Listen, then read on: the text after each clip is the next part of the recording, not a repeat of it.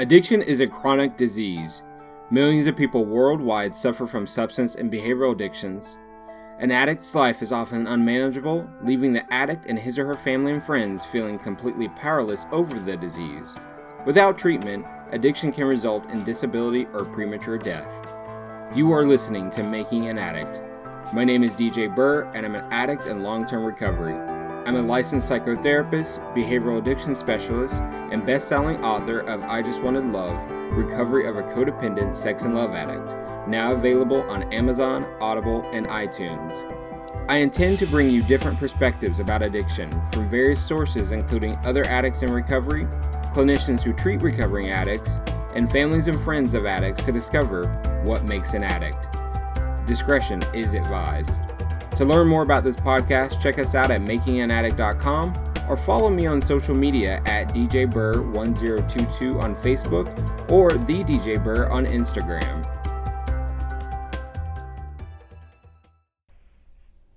Hello and welcome to another episode of Making an Addict. I'm DJ Burr, and this week we are listening to a conversation between Joe Class and I.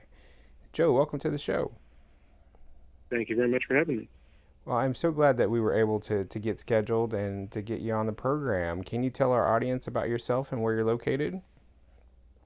Yes, my practice is called Flowing Water Healing, and our offices are in Federal Way, Washington, although I see clients remotely over the phone or via Skype as needed, so I can see anyone from anywhere in the country. Excellent. And I'm a clinical hypnotherapist, a life coach, and most importantly, what I refer to as a soul healer. Nice. What's a soul healer? So what I do primarily is, in our society, we've become so cerebral and so sort of detached from ourselves. And what I primarily practice is an effort to bring my clients in touch with their own sense of self and to empower them to be able to get in touch with who they really are and strengthen their own sense of self, their own ego, if you will, but not in a negative way, and help them to build up the strength to be able to face some of those things that they may be using addiction or other not so healthy tools to sort of mask. And in doing so, we help them to sort of fill in the gaps, fill in the holes that may have been left by some of their experiences in life. And it's very much like what medicine men or shaman would have done in villages in ancient times. I'm sort of what you would call a modern-day shaman, although I find the term soul healer to be a little more approachable to our modern sensibilities. I definitely love the term soul healer. I think people in our profession are spending a lot of time, if not the majority of time, helping people heal those early wounds. And, the focus of this show is about addiction and how people use addiction to numb the pain of their earlier experiences, to fill the void. And some people in 12-step might say, fill that God-sized hole. And so it sounds like your work is very similar to mine, and you have various layers to yours. So can you talk about what your thoughts and beliefs are about what makes someone an addict? Well, I believe, honestly, that everyone is an addict in one way, shape, or form. We all have experiences from our lives that, all but the very most enlightened of us would like to avoid. And,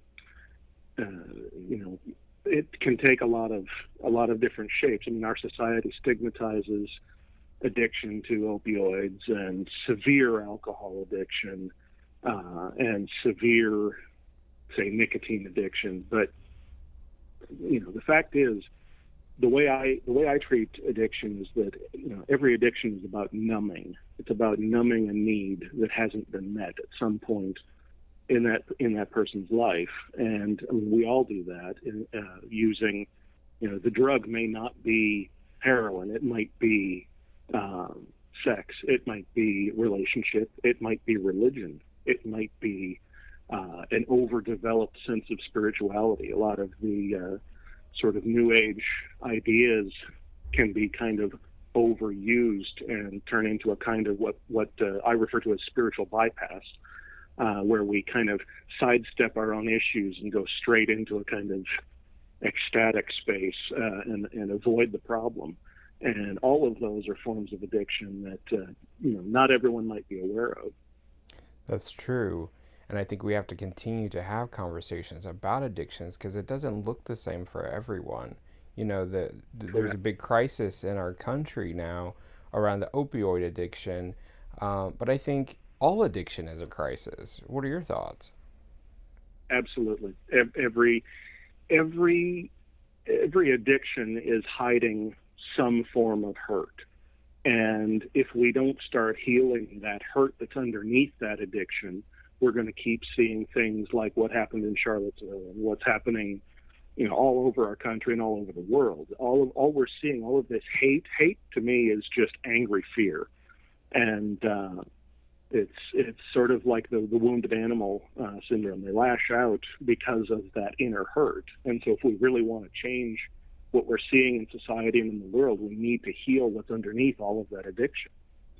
Absolutely. I can 100% support this idea that we have to heal those wounds because, like you said, angry hurt. I mean, geez, that's every news article that comes out, in recent months. That's every tweet and Facebook post that comes out that's filled with hate. So where do people begin? How do you walk through the process with people? So my approach is always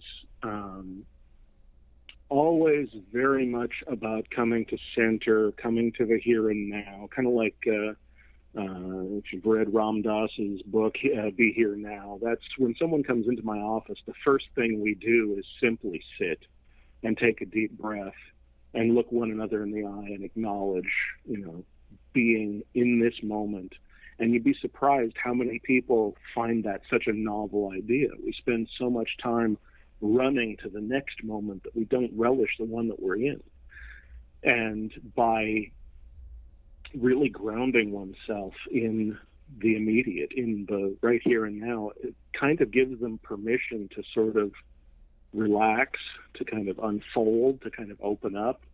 And it becomes, the process almost grows organically from that, just giving them the space. I firmly believe that as therapists, what we're really doing, our clients are renting our emotional space in a sense. And we simply give them the space to blossom and to grow like an orchid, like a prized orchid. Mm. Wow, and then I really like that imagery. Yeah. And then from that, once they've learned to relax and to open up, specifically with relation to addiction, the main goal is to get in touch with the need that's underneath it. And so I'll use various techniques from hypnosis, from Jungian psychology, from Gestalt, from NLP and whatnot to help them to sort of teach them to fish, as it were, as opposed to giving them a fish. I teach them to foster a sense of strength, a sense of inner strength, a resource from within, and allow them to grow to a point where they're strong enough to be able to substitute maybe a different technique. So we might use a titration technique or something in place of that addiction. And as we begin to sort of peel back whatever that drug might be, whether it's sex or relationships or spirituality or heroin or whatever, as we peel that back, that need will start to surface again. Because a lot of folks have numbed it to such an extent that they don't even know what it is that they need. And so the first key is to kind of peel the Band-Aid back and see what the wound actually looks like. And then when we can when we can actually see what that is, then we use, I typically use an age regression technique, a sort of hypnotic technique to bring them back to that place where that original wound happened, and then bring in those resources that we've built up, sometimes over several sessions, bring in that wise adult self that they may not have been in touch with before, bring in their own spiritual connection. I lean very heavily on building up whatever a person's spiritual background is, whether it's Christianity or Buddhism, or it's just a sort of general sense of higher self, and bring those resources in to empower, to heal, to have a corrective experience for that inner child that suffered whatever that trauma was, or whatever that unmet need was. And then through that process, that's where the real soul healing takes place. We'll often do a sort of shamanic soul retrieval kind of process, where we'll find the piece of them that split off at that moment of trauma, and bring that back in and help them to kind of become more whole. And every session they come out of, they come back with more of themselves. And as they have more of themselves with them, there's less and less need for any outside stimulus or any numbing agent. It simply falls away on its own. Wow. In my experience, most people who are coming into therapy, they're coming in because there's some crisis going on, and they're scared. How does someone prepare, in your opinion, to come into therapy while they're scared and trust you or me or any other provider to help them on this process of healing when maybe they've been living in fear for so long? So I find that forward movement happens when the pain of where you are outweighs the fear of where you're going to. And that's usually, the clients that come and see me are at a place where they may not know where to move next or what to do, but they know they can't stay where they are. The doctor has told them that the tobacco is going to kill them, or the alcohol is going to kill them, and they need surgery for something and they can't because of their unhealthy habits. And by that's usually the impetus that gets the ball rolling. And for me, as far as I believe anything that you need to change in your life can be changed with two ingredients, and that's all you need is courage and willingness. And sometimes it's just the very smallest amount of courage and the very smallest amount of willingness. But if you can find those two little things in any amount, I or you or anyone with the skills to be able to very gently support without judging. And that's the other thing that I think a lot of the fear comes from, is society's stigmatization and judgment. And so it's so critical for people like you and I to offer a space where that judgment it can't be found. I mean, they can try. And I've had clients try to get me to judge them in some way, and I simply don't.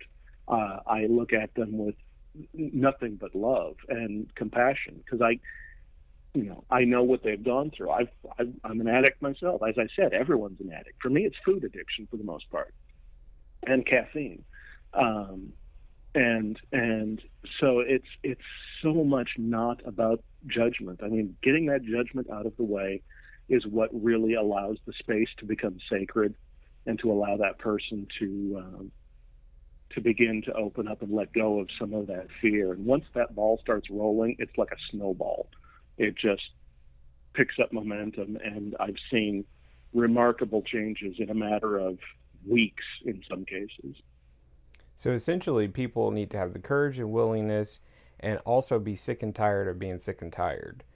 And exactly, that's what I find is helpful. Just be done with being sick and tired, and want to see change occur. Now, I'm curious if your own addiction history or experiences is what brought you into the field of counseling. Is there any connection there? I wouldn't have noticed it as addiction at the time, but certainly, in retrospect, I think it was. I came into this as a client originally. I was, by all accounts, from outside appearances, I had a successful career in IT, and I had a loving family, and anyone who saw my life from the outside would have thought I was, in good shape. And the fact was, I was probably 6 months away from, as I say, brushing my teeth with a Colt 45. I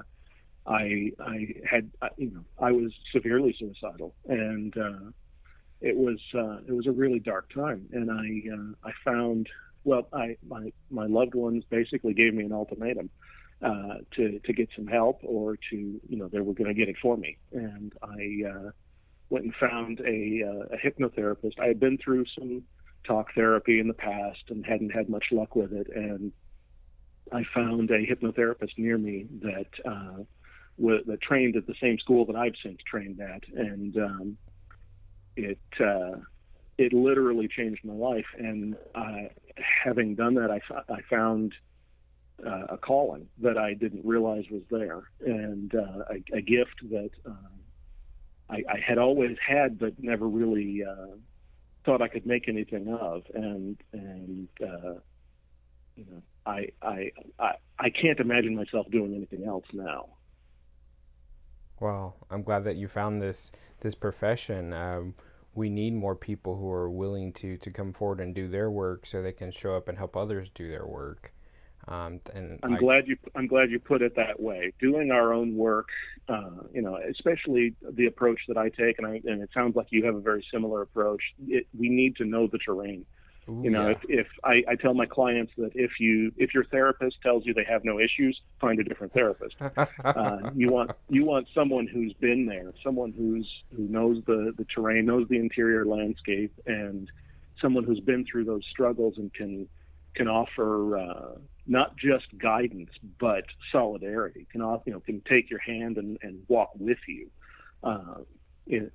I find that to be a critical part of the recipe. Right, and that's what I do. At least I try to do with every client who's willing to join me, because when they walk in, I'm ready, right? And sometimes it takes a while to get them ready, and that's part of the work, is being able to sit and hold space for someone who's not ready yet, but who's interested in learning more.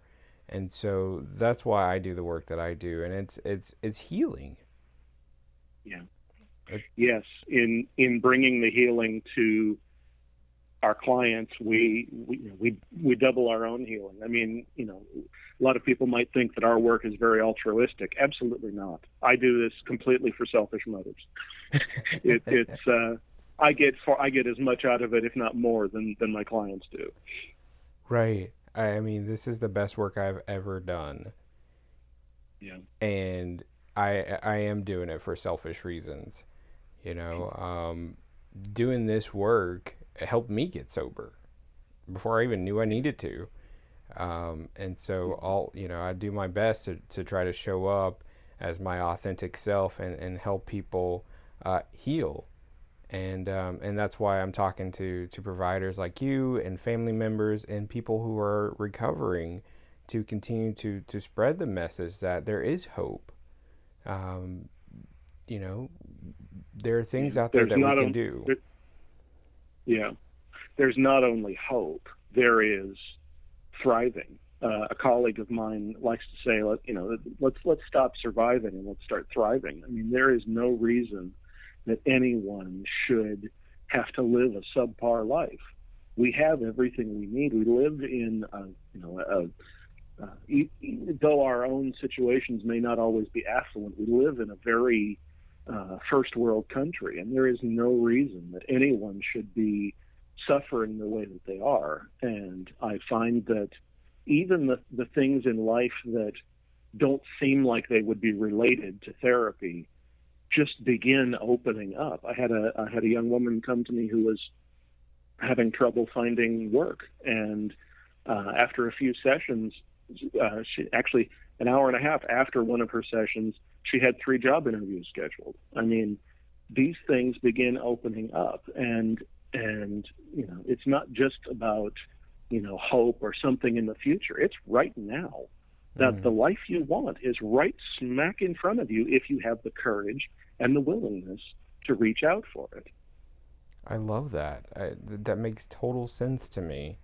We just have to be right here, right now, and go after it, right?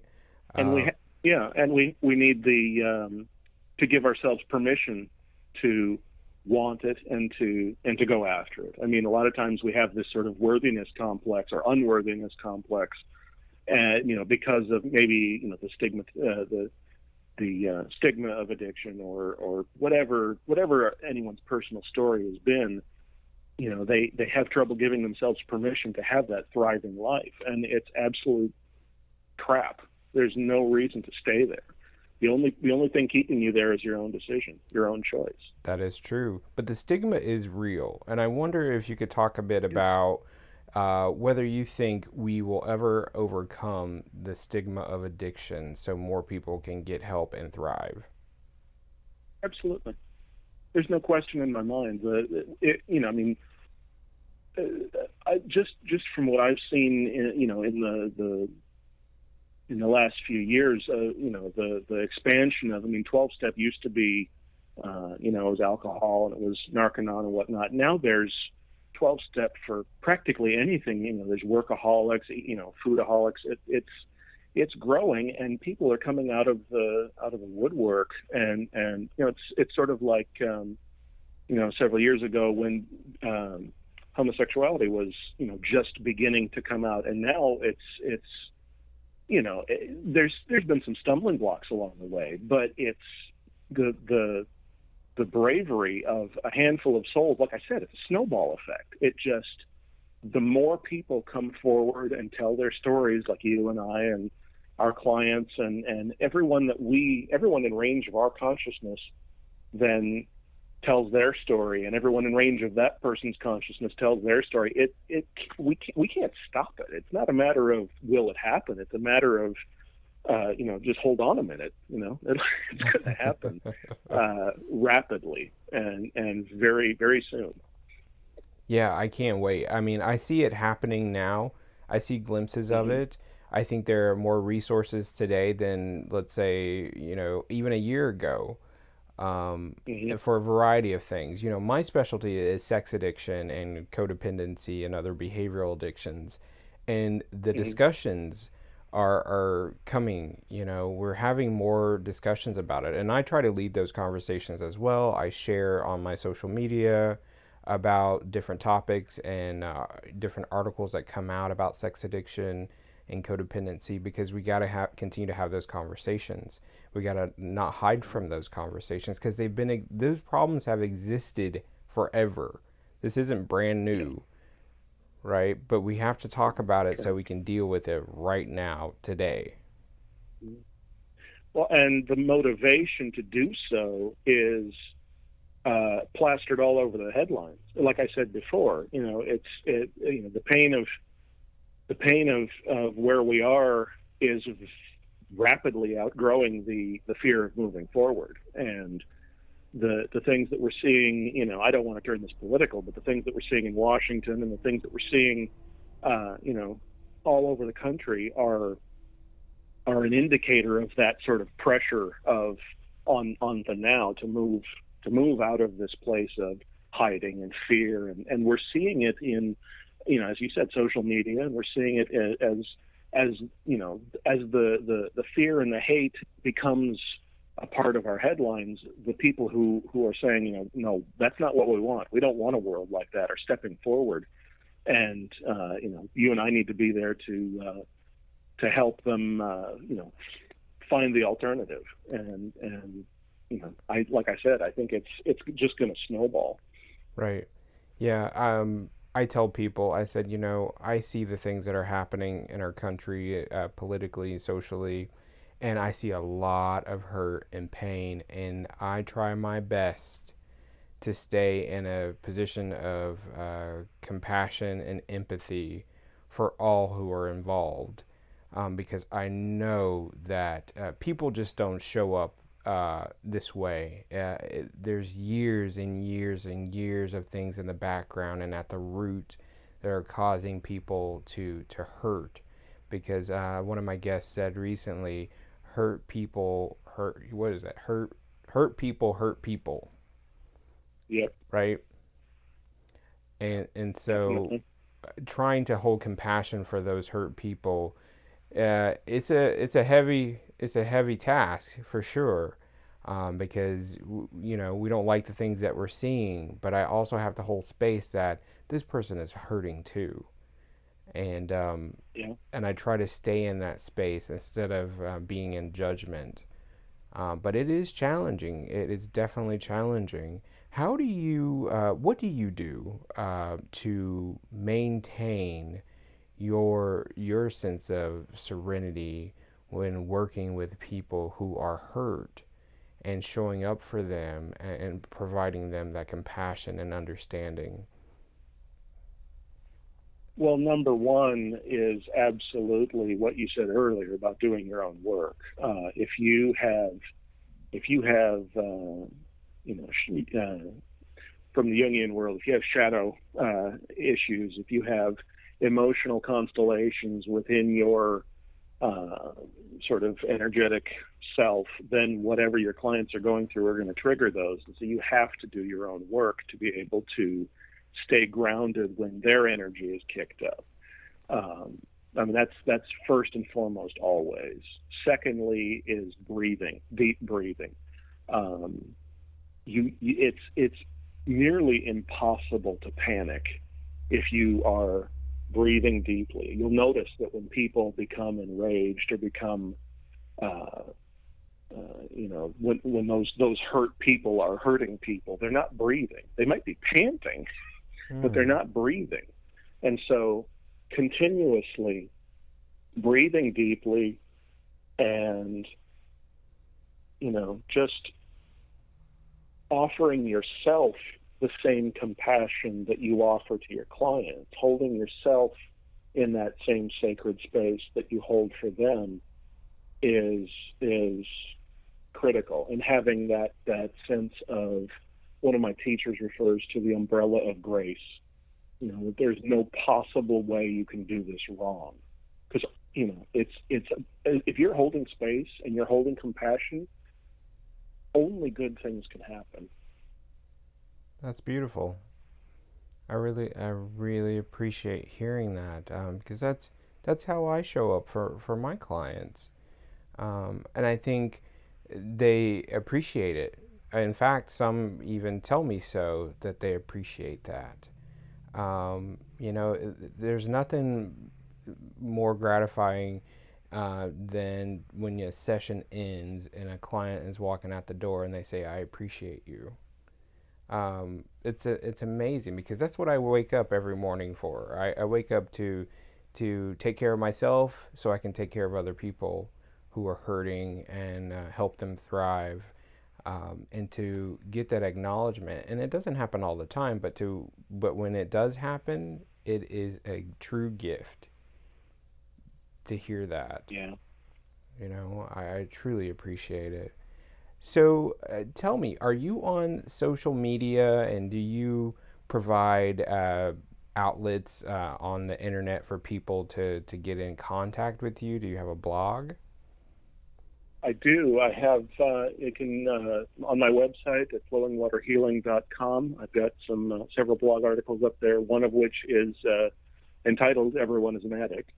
And I'm also on, we have a page on Facebook where potential clients can, or anyone really, can reach out and follow. I post articles and various, sometimes just inspirational. The meme thing is kind of an addiction in and of itself, but occasionally it strikes an emotional chord and can be meaningful in the moment. Sometimes it's like I find sometimes it's almost like a form of divination. I'll be scrolling through Facebook and exactly what I need to hear pops up in a meme, and I go, okay, the divine moves in mysterious ways, and sometimes it happens to be through that kind of thing. But so there's they can also through the Facebook page or through the website, they can contact me, or they can schedule sessions or schedule a consultation. Excellent. So I'll definitely make sure to include some links to you and your work, because I think what you're doing is pretty fantastic. Incorporating hypnotherapy into this work is not something I hear a lot about, but I definitely subscribe to it. I think it can be beneficial to help people who are struggling with all issues, not just addiction. And so I want to continue to support that work. So I'll make sure to link to your site and your Facebook page and to those articles that you reference. And I will myself read your article about everyone being an addict, because I subscribe to that. I think that is true. We all have things that we use to numb the pain. Yeah, I appreciate that. Yeah, you're welcome. Well, I want to thank you for coming on to the show and providing some great insight into the world of addiction. And my hope is that you continue to do your own work so you can help other people thrive. So thank you once again for being on the show today. Thanks very much for having me. I appreciate it. It's been a pleasure. Thank you for joining the discussion today on Making an Addict. In closing, I want you to understand that there are various opinions about addiction and what makes someone an addict. The opinions expressed here on today's show are those of the person who made them. I suggest you take what you heard, process it, and decide for yourselves what you believe in. If you have feedback or want to tell your story on the show, let me know by emailing makinganaddict@gmail.com, or you can reach me on social media. Again, I'm on Facebook and Twitter at DJBurr1022 and The DJ Burr on Instagram. Lastly, thank you for giving me the opportunity to be of service. Recovery saved my life, and I will be forever grateful. I will keep giving back every opportunity I am given. Tune in next time to witness our ongoing discussion on Making an Addict. Making an Addict is produced by DJ Burr and the Recovery Legacy Network. Today's tracks features music by CDK. Learn more at makinganaddict.com.